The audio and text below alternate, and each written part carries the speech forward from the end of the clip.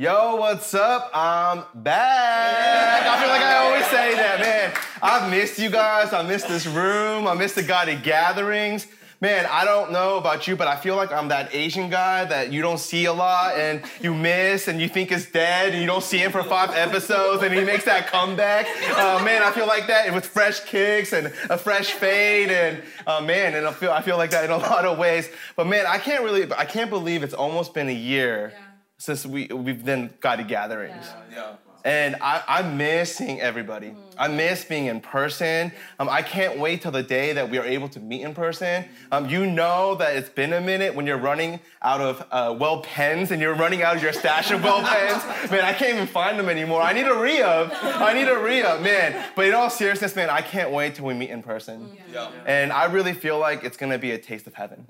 It's a longing for that. Yeah. And I can't wait till we do that. But until we do that, man, we're about to go to war today. You all ready? Yeah. Man, I got my camel pants and my boots strapped up. Yeah, these are boots. I don't care what you say. And we're about to go to war. So let's go. As I say all the time, let's get it. Let's get it. Yeah. Man, we are continuing our series in Nehemiah and the faithfulness and the faithful call of God's people to understand the vision of God. Yeah.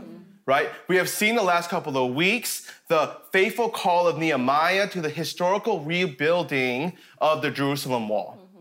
And we see in Nehemiah chapter 1, which Tori kind of set us up, who receives the vision from God and begins to pray, fast, and mourn, seeking God in the vision that he has called him to do. And then we see in Nehemiah chapter 2, through fasting and praying, he begins to take action by asking the foreign king to carry out the vision of God. There is boldness in him asking and having faith and knowing that this is God's vision for his people. And then last week, we looked at the work that begins to unfold in the plan of the rebuilding of the wall, right? That everyone came together to carry out this vision, right? And rebuilding wall. And oftentimes, God works in community to encourage and begin to do the work that he has called us to do. And I hope and pray this last week that you guys have felt the call and the importance of understanding what it means to do life together in community that begins to shape the vision and play out the vision of God. And man, so far, it seems like things are going well, right? The foreign king is fronting a couple mil, right? The people come together, they're singing Kumbaya, right? The daughters are building, the sons are building, the fathers and the mothers and the grandmothers are building. There's rainbows and bunnies and unicorns coming out. I gotta give my Steph a little shout out there. And they begin to rebuild the wall, right? They begin to rebuild the wall. Things are happening. But here's the thing, right? Every great story has a villain.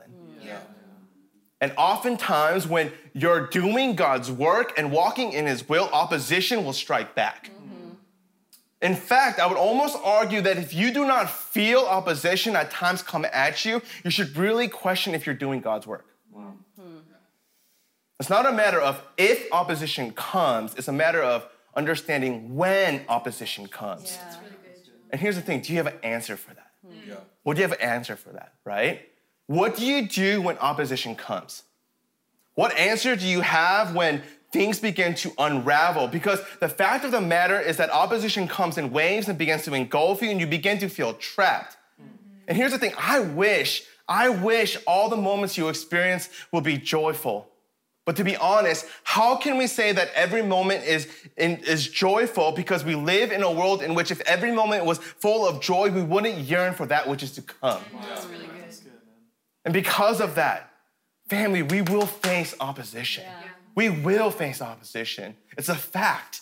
It's a fact. And as God's people, we shall not be afraid of opposition. Yeah. And that's the thing that we want to go at. Knowing that it will come, but in the midst of that we will prepare our lives, that we would polish the pistols, prepare for battle, past the pump. Ooh, that wasn't me, that was Tupac Shakur. You guys didn't think I would quote Tupac in this sermon, right? What does that mean? It means to buck up, prepare to scrap. Yeah. Sorry, what does that mean? In other words, that we would get ready to rumble. Yeah. We would get ready to rumble.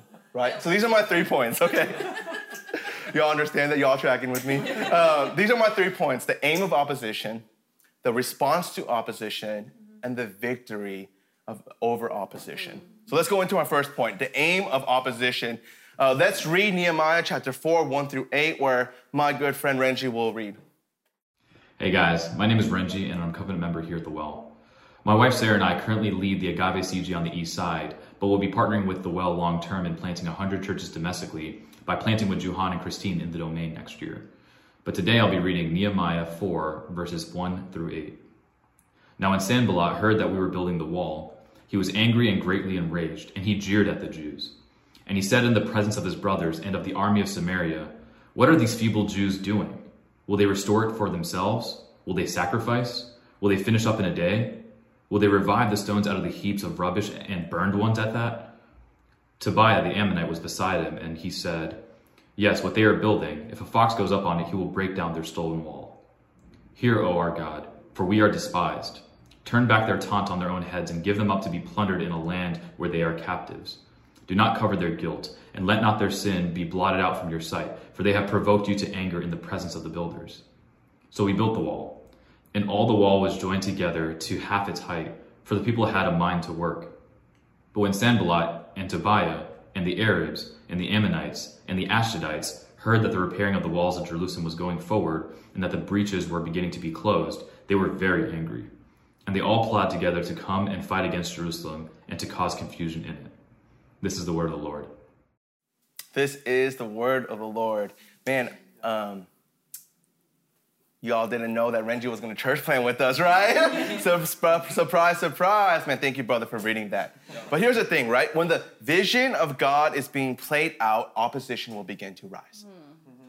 And as opposition comes, we as God's people, do we cower and run, or do we keep pressing on and being reminded of the vision and the promise that God has for us, right? Because look at what is happening, right? The wall is being rebuilt. I mean, it meant security, it meant protection. As we see the beautiful picture and the harmony of the community coming together, the voice of the enemy begins to feel threatened, right? And what does he do? He begins to deceive, manipulate, and attack, ultimately leading to discouragement. That's what it says. Look at verse 1. Sanballat, after he heard that they were building the wall, he says he was angry and greatly enraged, and he jeered at the Jews, right? It doesn't just say that he was upset at the situation, but it says that he was greatly angry. When God's work is beginning to happen, the enemy is greatly angry.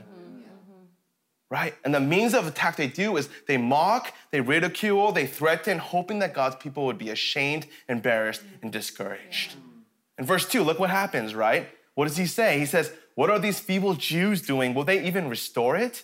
Will they sacrifice? There's so much work to do. They are perfumers and farmers. Will they finish it? Man, look, what's the point of building this wall? Don't you see that you're building a wall? You're not building a new wall. You're building a wall that's already come down, right? Do you see the burned ones and that rubbish? That means the wall already came down. What's the point of you building this wall? What difference are you making?" And then on top of that, Sanballat, and we see his yes man, man. There's always that one guy that in all fights that always is like, yeah, right?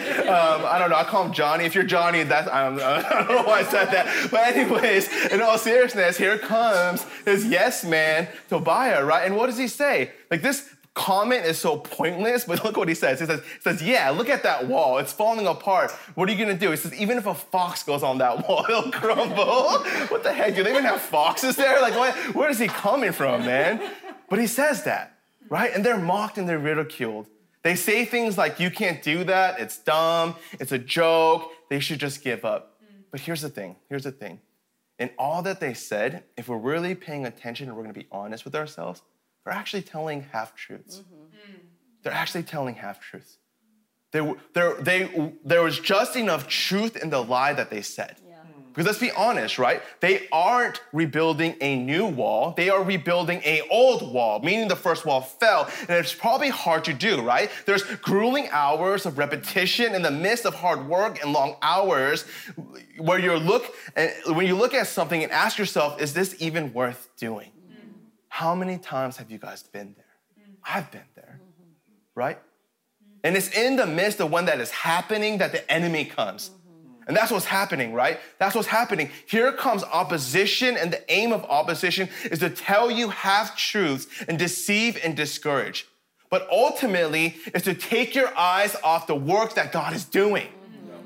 The power of God's vision to rebuild the wall is not that these bricks would give protection, but that God himself is doing a work. Yeah. And it's God himself who protects. The aim of God's people is not just to see the work that needs to be done, but it's remember the one who has called you to do the work. Amen. The far greater truth is that God is doing a mighty work in Nehemiah and rebuilding the wall. The enemy will do whatever it takes for us to become blind to the power of God. And that's what it means to listen to the enemy. And isn't this so true? Right? Isn't this so true? Even in the simplest ways, like it's almost the end of January. I'm sure we had New Year's resolutions and all these things. We wanted to read scripture and all these things will happen. But what begins to happen when you do a reading plan of scripture? You start reading, and you start getting devoted, and slowly but surely what happens? You start getting what? Distracted, right? And the enemy tells you a lie that says, man, you could be doing something better with this time. Or it's like, you're reading scripture and you don't get like this revelation from God with lights coming down and unicorns coming and all these different things, right? We don't get that. I know, right? But the enemy begins to attack and takes your eyes off the story of God and the redemptive history in his word. And you become distracted, right? Or even these guided gatherings. Right? Yes, it's been hard. COVID has been hard, right? Not meeting together has been hard. And if we are not careful, we listen to the lies of enemy that say that these guided gatherings are not worth doing. That we don't want to wake up and lead our family into worship. I say that all the time. I wake up in the morning and sometimes I don't want to watch the guided gathering and I listen to the lies of the enemy. Why? Because he's distracting God's people to keep your eyes on God and what God is actually doing. And we do that. It happens subtly. It happens subtly. And that's what's happening. We need to understand the work of opposition. That in the vision and the work of God, the enemy begins to prowl. And the enemy attacks, trying to break you internally by deceiving you and giving you lies.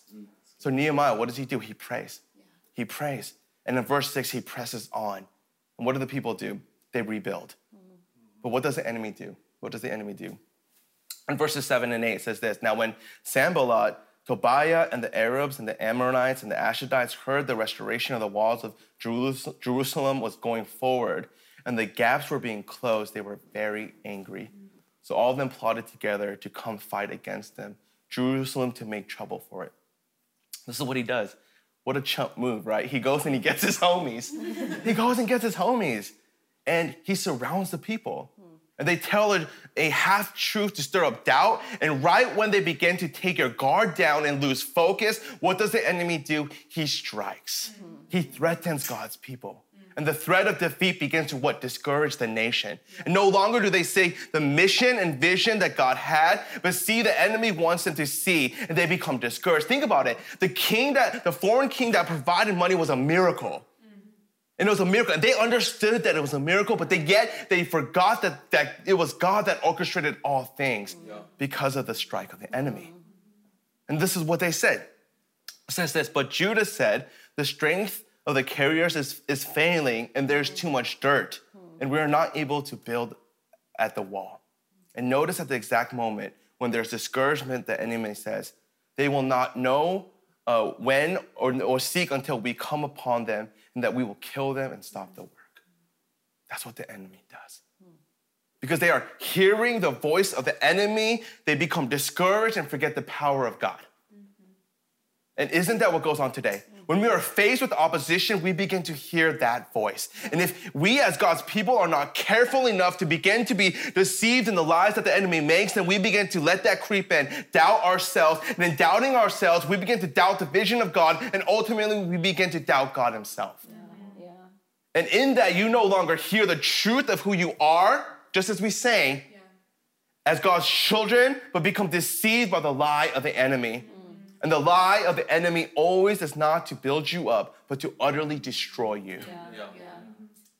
And as that begins to happen, what do you feel? You feel guilt, shame, lost, discouraged. And you stop gazing at the truth of your identity as a child of God and the work that God is doing through you. That's true, yeah, that's really good. It's not about if opposition comes, it's when it does. Are you preparing yourself for impact? Man, this is kind of bad. This is a funny story. I think Chris knows it. I was on my way to a men's morning prayer one day, and I was driving, and it was like, 6 a.m. or 7 a.m. when we were going. And as I was going in Canada, where I live, as I was going, I was going down Palmer, I saw in the corner of my eye like a deer was coming, right? And I had one or two choices in this moment, and I am actually, when it comes to fight or flight, I'm gonna fight, right? So I pressed back. So this deer's coming, and a lot of people, the logical thing they do is they brake, right? But since I was born and raised in Colorado, they taught me to never brake. They taught me to just power through it, right? So I looked at this deer, and I was gonna say Bambi, but I looked at this deer coming. I knew that I couldn't avoid it. I knew that impact would happen, but what did I do? I braced myself for that impact. And as that happened, I just went right through it, and my car got demolished. But here's the thing, I didn't get hurt. And I didn't get hurt because I knew the impact was coming, and I braced myself to see that that was coming. People of God, that's what we need to do. We have to brace ourselves that the impact of the enemy is going to come. Are we preparing ourselves for that? Whose voice are you listening to? The voice that leads to death, or the voice that gives you life? The voice that says, I will chew you up and eat you, or the voice that says, I will come down, be chewed up, and die so that you have life? The voice that leaves you in chains and guilt, or the voice that says, I will be chained and trialed as guilty so that what you have freedom? The voice that says you are unworthy, or the voice that says, look at my hands and feet and the nails, and these pierced me, I will die for you. Why? Because you are worthy. Do not listen to the lies of the enemy. People of God, opposition will come, and we need to prepare for battle, setting our eyes on the promise of God. And look at the response of opposition. If we can read, or our good friend Hannah is going to read Nehemiah chapter 4, verse 9 through 23. Hey guys, my name is Hannah Woosley. I attend the Far West Community Group and serve in the college ministry at The Well. I am also really excited to be joining Juhan and Christine as part of the staff team for their domain church plant. I will be reading from Nehemiah 4, verses 9 to 23. And I prayed to our God and set a guard as a protection against them day and night. In Judah it was said, the strength of those who bear the burdens is failing. There is too much rubble. By ourselves we will not be able to rebuild the wall. And our enemies said, they will not know or see till we come among them and kill them and stop the work.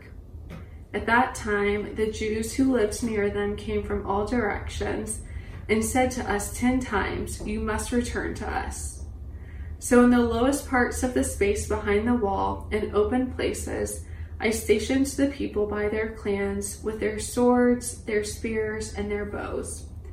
And I looked and arose and said to the nobles and to the officials and to the rest of the people, do not be afraid of them. Remember the Lord who is great and awesome, and fight for your brothers, your sons, your daughters, your wives, and your homes. When your enemies heard that it was known to us that God had frustrated their plan, we all returned to the wall, each to his work. From that day on, half of my servants worked on construction, and half held the spears, shields, bows, and coats of mail. And the leaders stood behind the whole house of Judah who were building on the wall. Those who carried burdens were loaded in such a way that each labored on the work with one hand and held his weapon with the other. And the builders had his sword strapped at his side while he built. The man who sounded the trumpet was beside me. And I said to the nobles and the officials and to the rest of the people, the work is great and widely spread, and we are separated on the wall far from one another. In the place where you hear the sound of the trumpet, rally to us there. Our God will fight for us. So we labored at the work, and half of them held the spears from the break of dawn until the stars came out. I also said to the people at that time, let every man and his servant pass the night within Jerusalem, that they may be a guard for us by night and may labor by day. So neither I, nor my brothers, nor my servants, nor the men of the guard who followed me, none of us took off our clothes. Each kept his weapon at his right hand. This is the word of the Lord. Thanks be to God. Thank you, Hannah, for reading that. Y'all didn't know that we already have another staff member coming to the church plan. Man, thank you, Hannah, for doing that. Man, here's the thing, right? When opposition arises, what does Nehemiah do? The first thing he does is he prays. Yeah. He prays in verse 5. Mm-hmm. He prays to God. And although it's a prayer of justice to happen to the enemies, every time Nehemiah is brought into opposition or anything, he prays. But look at what he prays. He prays for God to take vengeance, right? And you would think that there would be a huge battle scene that begins to happen where God's people will be claimed victorious. And you think that, right? But what happens in the midst of prayer, God does not change the heart of the enemy. He often changes the heart of his people. That's really good. Right? He reminds his people of his faithfulness. Yeah. And the response in verse 6 is what? To buckle down, remember the vision, to continue to press on, and remember that God is a God that fights our battles. Yeah. People had a mind to work. The prayer was answered in the people of God, right? Yeah. Oftentimes, the prayer reorients the people's heart to remember that it is God who called them, and the vision is from God. Yeah. Prayer builds confidence in the work of the Lord. And Nehemiah in his prayer begins to shift his posture and remember the vision and the promise. And while there's opposition that arises, it's not just a wall that is being rebuilt, but it's the people of God that are being built. Amen. More than the wall being built, the people are being built. Yes. And as that promise that God has for his people, as we turn to him in the midst of opposition, family, the truth alone should give us confidence to know that when opposition arises, we have an answer. And it's reposturing ourselves and looking towards Jesus, looking towards God, and praying. Yeah. God oftentimes let opposition come on our way because it's a reminder of the dependence that we have in him. Let me say that again. God oftentimes lets opposition come our way because it's a reminder of the dependence we need on him. Yeah. And it's through that prayer that God's people do not just stay still, but what do? They take action. Mm-hmm. Prayer gives us confidence in times of opposition to trust in the Lord, to take action. Yeah. Prayer leads to action always. Yeah. In verse 16 and 17, it says this: from that day, half of my servants were working on craftsmanship, half of them were holding spears, small shields, bows, and breastplates. The commanders were behind the whole house of Judah. The ones who were building the wall and the ones who carried the materials were carrying in one hand while doing the task, and with the other hand, they were grasping a weapon. God's people who were discouraged begin to have confidence in the power that God has that leads to action. Nehemiah turns to God. Instead of fighting fire with fire, he knows who holds the fire. He makes his prayer to God, sought the Lord, and Nehemiah understood what? To set watch. Our call is not that we pray and do nothing. There's action that begins to unfold as we become partners to the work of God. Yeah. And throughout Scripture, we see the power and the sovereignty of God and the response of his people. I'm going to repeat that. Throughout Scripture, you see the sovereignty of God, and then you see the response of his people. It's both. There's prayer, and then there's action. Pray and stay the path. Pray and keep the vision. Pray and keep pressing on.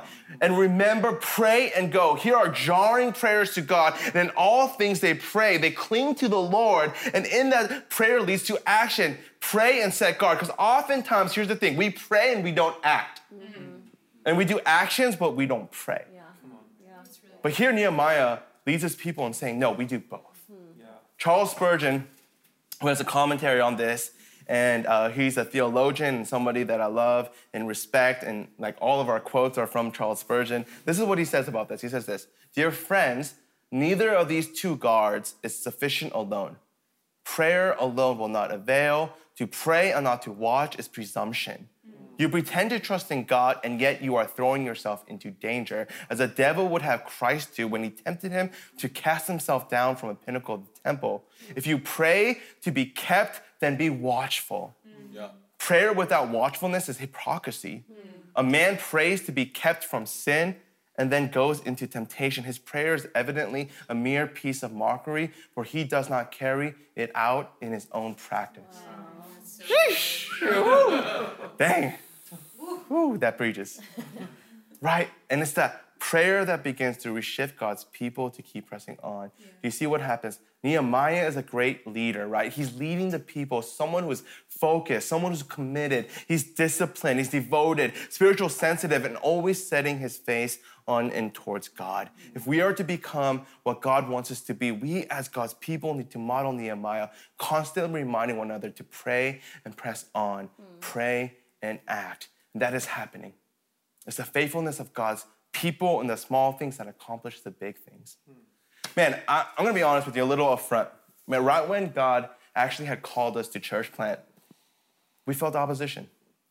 It was probably one of the hardest years of our lives. Oftentimes when a pastor or somebody wants to church plant, there comes opposition. And our family has never felt so much spiritual warfare than we did in this last year. Right? From people we love to circumstances. We had a miscarriage in this year. And even fundraising has been difficult. And on top of that, like in all of that, right, where I'm supposed to be building a core team and build relationships and do all these things, what happens? We're hit by COVID. People often tell me that we are crazy trying to church plant in this climate with everything that's going on. And there's been numerous times where I almost wanted to give up, where I would listen to the lies of enemy and then I would be discouraged. But because there's opposition, it does not change the will of God. It does not change the vision of God. That's really good. Yeah. God is still at work yesterday, today, and forever. Yeah. Even in the midst of COVID, that God is still working and God is still doing a work that people are committed to lead with us and plant with us, that the community around us is the vision for the kingdom. This right here, all the people that are here, the well in itself, in the vision of planting 100 churches in the U.S. and 100 churches internationally is a reason for encouragement for me to keep pressing on. For me to keep remembering, to keep my eyes on God. Yeah. The fact that the elders and staff and the people of the world would give me confidence to encourage me to keep pressing on and remind me to set my eyes on the Lord and to pray. And here's the thing, in each opposition comes, God leads me to my knees with one prayer over and over and over again. He says, God reminds me who's in control, and gives me the strength to press on. That's who we serve. And every time I pray that prayer, God gives me a heart to stay faithful and keep pressing on, to keep faithful and to continue to go. And every time God begins to open doors, and I know that I couldn't do it alone, and ultimately it's God who is carrying that out, that we're able to plant in North Austin in a year's date around this time. Man, God is good. Yeah. God is good. Man, third point, remember the victory. Remember the victory, right? Here's the thing. So we as God's people need to guard ourselves, not if opposition will come, but what I said, when opposition will come. And 2 Timothy 3:12 is clear on this. It says this, indeed, all, not some, but all who desire to live a godly life in Christ Jesus will be what? Persecuted. As the opposition comes, we are reminded to pray and press on, and we're able to pray and press on. Why? Because of the great victory. Verse 14 and 15, what does it say? It says, and I looked and arose and said to the nobles and to the officials and to the rest of the people, what? Do not be afraid. Remember the Lord, who is great and awesome, and fight for your brothers, your sons, your daughters, your wives, and your homes. I almost said homies. Might as well be homies, right? And then in verse 20, what does it say? In the place where you hear the sound of the trumpet, rally to us there. And it says, our God will fight for us. Yeah. In verse 7, we see Sanballat, Tobiah, the Arabs, the Amorites, and the Ashdodites, these 5 people, these 5 groups who were plotting against and surrounding and engulfing the Israelites. They were concerned, and the waves of opposition were crashing down on them. They felt that their backs were against the wall. And it's oftentimes when you feel like your back is against the wall that we need to remember who and where our victory lies. Yeah. Because time after time, what does God do? God sends a savior. Yeah. Nehemiah had faith that the victory was his because of the promise of God unfolding. He knew that what God would bring victory, that God will fight for us. And isn't that such a reminder of God's love, right? Where do we see that? We see that through all scripture. In Exodus, we see the Israelites who had their back against the walls where Pharaoh and his men were coming down. What does God say to Moses? It says this, do not be afraid. It says, stand still and see the salvation of the Lord, which he will accomplish for you today. The Lord will fight for you, and you shall hold your peace. And what happens? The river splits. And again, in Joshua 10, again, where 5 Amorite kings come to him, God tells Joshua, it says this, do not be afraid or dismayed. And it says, be strong and courageous, for thus the Lord will do to all your enemies against whom you fight. Again, in Isaiah, when Hezekiah comes to him, what does he say? He says, do not be afraid because of the words that you have heard with that which young men of king of Assyria has reviled me. Behold, I will put in spirit him so that he shall hear a rumor and return to his own land. And it says, I will make him fall with the sword in his own land. And again, in Jeremiah, what does he say? He says, do not be afraid, for I am with you to deliver you, declares the Lord. Time after time after time, God shows his people, do not be afraid. Why? Because I am with you. Yeah. Time after time, God delivers his people. Time after time, God is showing the deliverance of his people, that God will send a mediator, that God is a God who will fight our battles. Yeah. That even when things seem impossible with sin and death, that God would send his son. And in his ministry, Jesus tells his people, to not be afraid. Yeah. Do not be afraid. Why? Because I have arrived. It's in Jesus that we get when the disciples are out on the sea, right? They're out on the sea. What does the Son of God do? He walks on water. He walks to his disciples. And when they see this figure that comes to him, what does he say? He says, take heart. Do not be afraid. What is he saying? I have arrived. And you would think that Son of God, when he arrives, you would think that he would take vengeance. You would think that there would be a great battle scene, a great victory.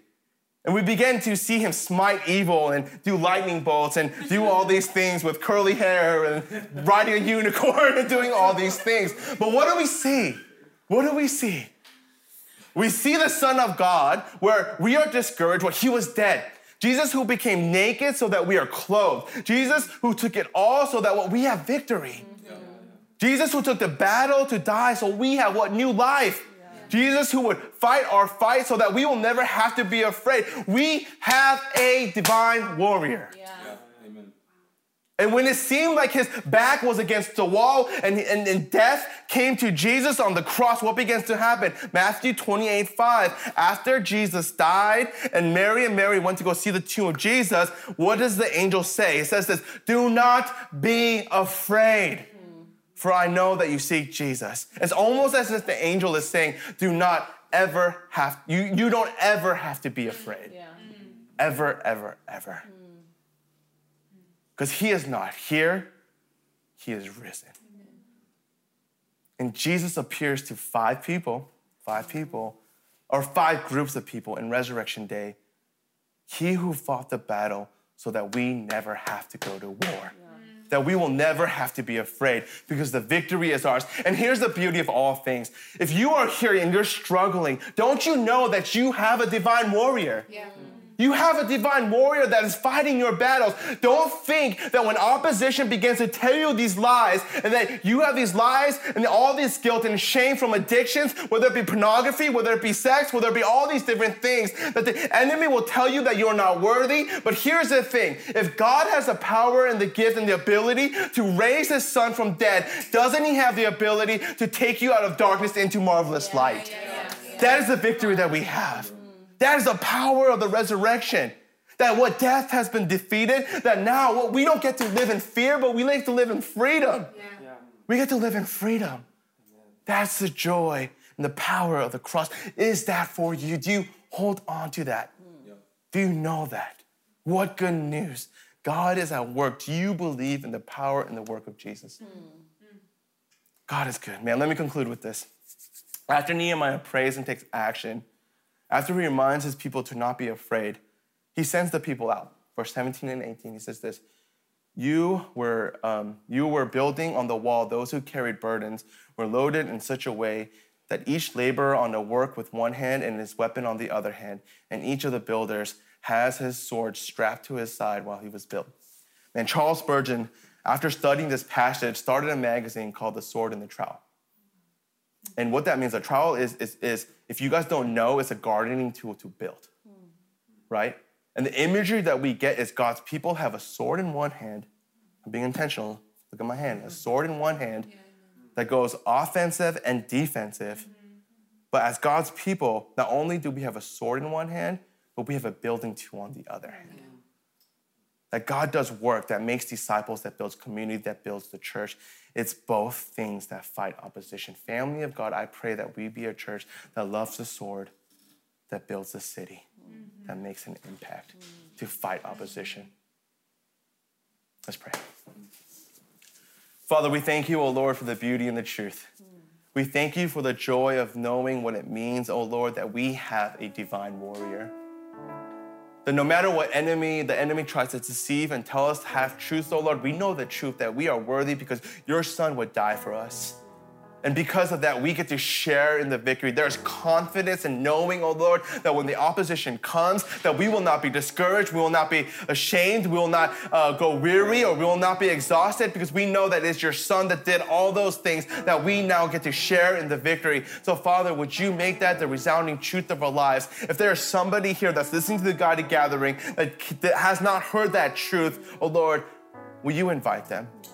Will you invite them to know this? Will you invite them to know, oh Lord, that when the world wants to chew them up, that you want to build them up? So Father, we pray. We pray against opposition. We pray against the lies of the enemy, that we would be a people that would have prayer and action, that we would set our eyes back to you and remember the joy of what it means that you are a Father that fights our battles and that you have won the victory. We thank you for all things. We love you. And we pray all this in your son's name. Amen.